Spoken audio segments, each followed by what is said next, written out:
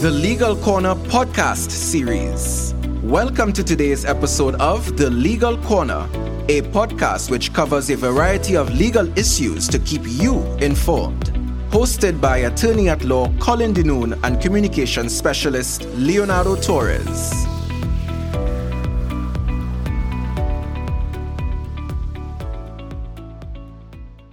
Welcome to another episode of the Legal Corner podcast. Colin and Leonardo are unable to be present for today's show, so they've asked me to be the guest host. My name is Danae Larmon. I'm an attorney at law and an author, and I'll be filling in for Colin and Leonardo this week. Our guest today is Dorwin Manzano, an attorney at law and corporate secretary with over a decade of experience. He holds a Master's of Law in Commercial and Corporate Law from the University of the West Indies and a Bachelor's of Law from the University of London. Dorwin is also certified in credit union development, leadership, and communication, technical skills, and project management. He currently serves as corporate secretary at the University of Trinidad and Tobago and is an associate tutor and course director for corporate practice and procedure at the Hugh Wooden Law School. Dorwin has worked on special projects investigating legal cooperative frameworks and served as a consultant for cooperative needs assessment and policy development in Dominica. Welcome, Dorwin. Hello, Neil. Thank you very much, and I'm glad to be here as your guest for today's episode. Great, thanks. So, my first question to you, who is a corporate secretary? Very interesting question, Daniel. A corporate secretary, in my view, well, according to legislation, is an officer of a company, clothed with certain responsibilities and duties to act on behalf of a company. Great. So how does one become a corporate secretary? How are they appointed? In the appointment of a corporate secretary is done primarily, the procedure is based in the legislation. The board of directors have that responsibility for appointing the corporate secretary to the company. They are guided by the legislation, which gives some guidelines for public companies. And if I would quote from the legislation, would speak of a person who the legislation sets out some qualification that they should have. For example, someone who held the office of secretary or assistant secretary or deputy secretary of a public company, or someone who at least 3 or 5 years immediately preceding their appointment as secretary held the office of secretary of a public company, someone who is a member in good standing in its Institute of Chartered Accountants of Trinidad and Tobago and the Association of Chartered Secretaries and Administrators of Trinidad and Tobago, or the Chartered Institute of Public Finance and Accounting. Also someone who is an attorney at law, or by virtue of holding or having held the office or position, or other positions, having been a member of any body which appears to be capable of discharging the function of a secretary of a public company, may be assumed by the directors of a public company to have the requisite knowledge and experience to discharge that function of a secretary or assistant secretary of a company. I say all of that to just reinforce the point that the secretary is appointed by the board, and the board must satisfy themselves that that person who is appointed have the requisite skills and experience to carry out the responsibilities of the secretary. Those are some of the examples. For example, a chartered accountant, or attorney at law, or someone who have held that position before, but have had the experience. But the bottom line is that the board must be satisfied that that person who they appoint has the necessary skills and experience, and capability, competence, etc., to carry out the duties, the roles, and function of a company secretary. Okay, thank you. So traditionally, what has been the role of the corporate secretary? Traditionally, and I will go back in times, hopefully not too far back. Traditionally, the role of a corporate secretary would have been attend meetings, issue correspondence, attend to correspondence that comes to the company's attention, doing certain administrative functions for and on behalf of the company. In a nutshell, it would have been something like do as you're told. So you would have had instructions from the chairman or the company, CEO, to carry out certain functions. So therefore, you act in accordance with those instructions or directions. And that has been traditionally what a company secretary or corporate secretary will be doing. By and large, administrative functions, recording minutes, as I said, attending to correspondence, and administrative functions. Okay, so what I'm getting is that it's more than just the regular role of a secretary. They go above and beyond because they have more duties than just a regular secretary. And you are correct, Daniel. It's not administrative assistant, which we formally call secretary. There are other obligations that a company secretary has to do. If you read the legislation and every requirement that the company has to fulfill, like the company has to do this, do that, file this return, all of those things are done and fall within the role and function of the corporate secretary as an agent for and on behalf of the company. Okay, great. So what are the obligations under the Companies Act that a corporate secretary has to perform in relation to their usual duties? Well, those that comes at the forefront to me now, it would be the obligation to file certain documents with the company's registry. That will begin with directors, appointment or removal of directors. There's a notification, a formal notification that is required to be filed in the event that a director is removed or replaced, in the sense that new appointments or removal. Similarly to the address of the registered office, there's a compliance form that needs to be completed. You have obligations under the Act to file annual returns of the company on an annual basis, which will be done at the anniversary date of the company. That is a requirement that the company has to fulfill and will naturally fall in the duties of the company secretary to me. And if I want to summarize it, that all those compliance requirements that the company has to fulfill in order to be in compliance, those will fall within the purview of the company secretary. So I indicated notice of secretary, notice of directors. If the registered office was changed, there's a requirement to notify the registry and the relevant form, and that is done by the company secretary. If there's any amendment to the articles, if there are any of those obligations under the legislation that has to be fulfilled, it will have to be fulfilled by the secretary. And those are some of the statutory ones. But then you would find there are others in terms of the company bylaws, scheduling shareholders meeting, proxy forms, issuing the notice of meetings, sending out the date to close the register, maintaining a share register, which would be tracking the transfer of shares. You have registrar of interests, whereby declaration of interest is lodged with the company secretary as to any interest or conflict that directors may have. And you would also have other corporate records that the company secretary would have to maintain and ensure that they are updated. All right, that sounds great. That's putting it in a nutshell. So at this time, we'll take a quick break and we'll be right back.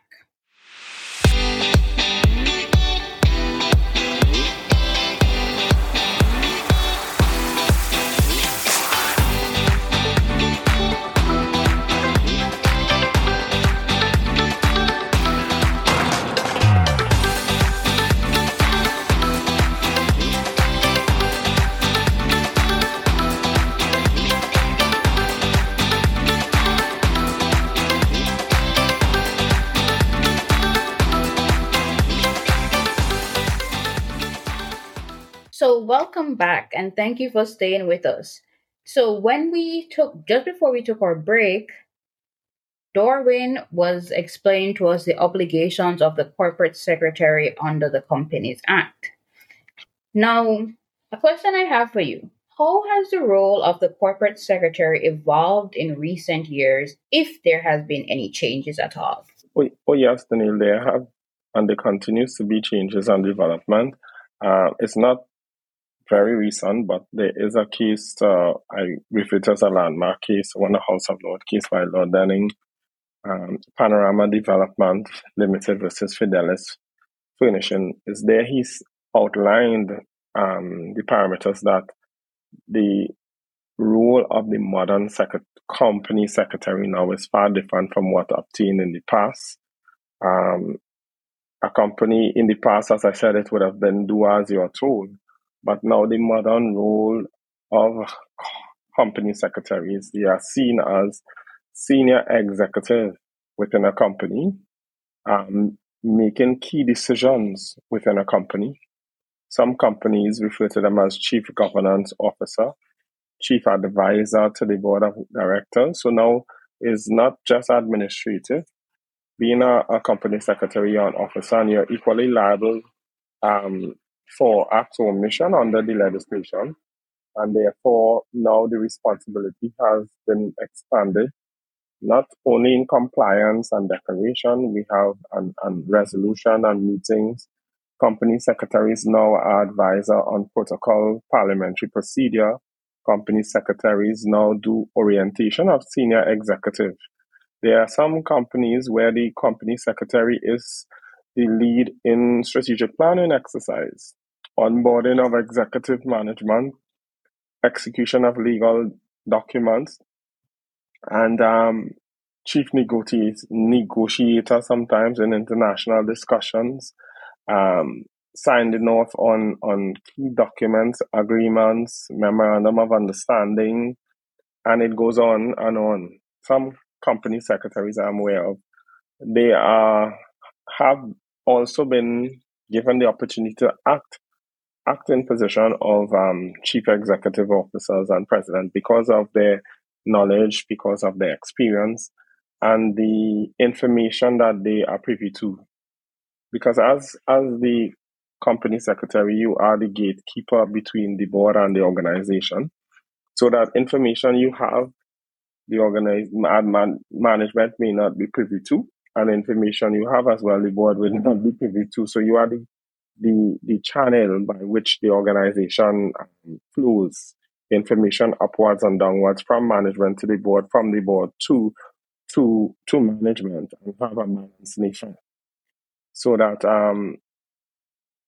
performing that role is critical, and hence the legislation went to pains to look at some of the qualities, look at some of the criteria for the person who they are considering to appoint to the position of company secretary. Okay, good. You mentioned something a while ago. You said that companies' corporate secretaries can be liable for acts and omissions. Could you just expound on that for me, please? Because of your role as advisor to the board and the obligation to advise on certain matters, you are within the boardroom. You sit within the precincts of the boardroom unless there is a in-camera meeting and the board asks you to be excused. So therefore, if a decision is to be taken and you know that decision is against the law, illegal, or that decision was not carefully thought out, or that decision is not in the best interest of the shareholders, the employees, that decision somewhat is thought misdirected, you have an obligation to bring it to the attention of the board. This is contrary to the legislation. I would suggest that we review before making a final decision. The board has an opinion and you feel strongly that this opinion misses the point, you can suggest that the board has a second opinion and exercise due diligence or prudence. A particular matter is about to be determined and you know for a fact within your training, your knowledge and experience, it is not correct, or there is a conflict of interest, there is something against the best interest of the company, and if you fail to bring that to the attention, fail to point it out, then in those circumstances, you are equally as an officer, you will be liable. And you can be held liable. As we had this look at this in Trinidad and Tobago, where the company secretary was also part of the action that was filed. So it's not that you are excluded, you are included within the role. While you're not a member of the board, as an officer, you have a legal obligation to point out, advise, and guide accordingly. All right, thank you. So you have first-hand knowledge and first-hand experience as a corporate secretary. What advice would you give to anyone who is interested in this career path? First of all, I would like to say I would encourage anyone to pursue the path. I feel it's very interesting. The law is rich and very diverse and not static. If you want to go this path, I would advise that you strongly be someone who is meticulous, I think it goes without saying, someone who has integrity, and that you are not easily swayed by things, but you do your job without fear, favor, as the case might be. I was once asked a question, I remember some years ago, of if there's the conflict between, or issue or standoff between the board and the company, which side I would take. And my response was, I would take the company side as opposed to the board or management, because I say my first interest is in the interest of the companies. And I remember the person in panel, why did you say that? I said, no, because that's my first duty and loyalty to the company, and I owe it to the company and to the company alone. So getting back to your question, what would I advise? I would advise, yes, that you be someone of integrity, stand firm. I would also say that you be someone who has a lot of patience, be someone who can think critically as well, because at the boardroom, within that confinement of space, you need to be focused, and sometimes you may find yourself tied in or wrapped into the conversation and forget the objective as well. So don't get too much involved in the sense that you are part and parcel and you cannot see the broader picture of it. Always maintain that perspective within the boardroom. Do your best in terms of discharging your responsibility. I hope you are someone who has thick skin, because comments and things can be made against you. And if you are a soft person, means soft-hearted, at every little thing you can, be misled and take it personally. Don't take anything personally. You are there as a professional, act as a professional, carry out your duties in a very professional manner. Don't be personal in terms of taking things personal. And always think carefully before you make a decision. You may ask, what is your advice on this and the other? Always think carefully. Reason out before you jump to a conclusion. And you have to regret having said that. And one of the other things I always be guided by is that it's always good to get a second opinion. While you are there and then, and you are part of everything, you would never go wrong in saying, listen, let me ask senior legal manager, etc. Because if you are focused on in the heat of everything, sometimes you may not be able to give a clear perspective in terms of what else there is to be thought of, what else other issues that need to come to the fore. And for that reason, you try not to condescend or get into those operations, but stay focused. All right. Thank you, Dorwin. You've given us a lot to think about, and I'm sure our listeners learned something new. So thank you for stopping by and sharing with us today. And we had a great chat, and we hope to see you again soon. Okay, then take care, and thank you very much. Thank you for listening to the Legal Corner podcast series.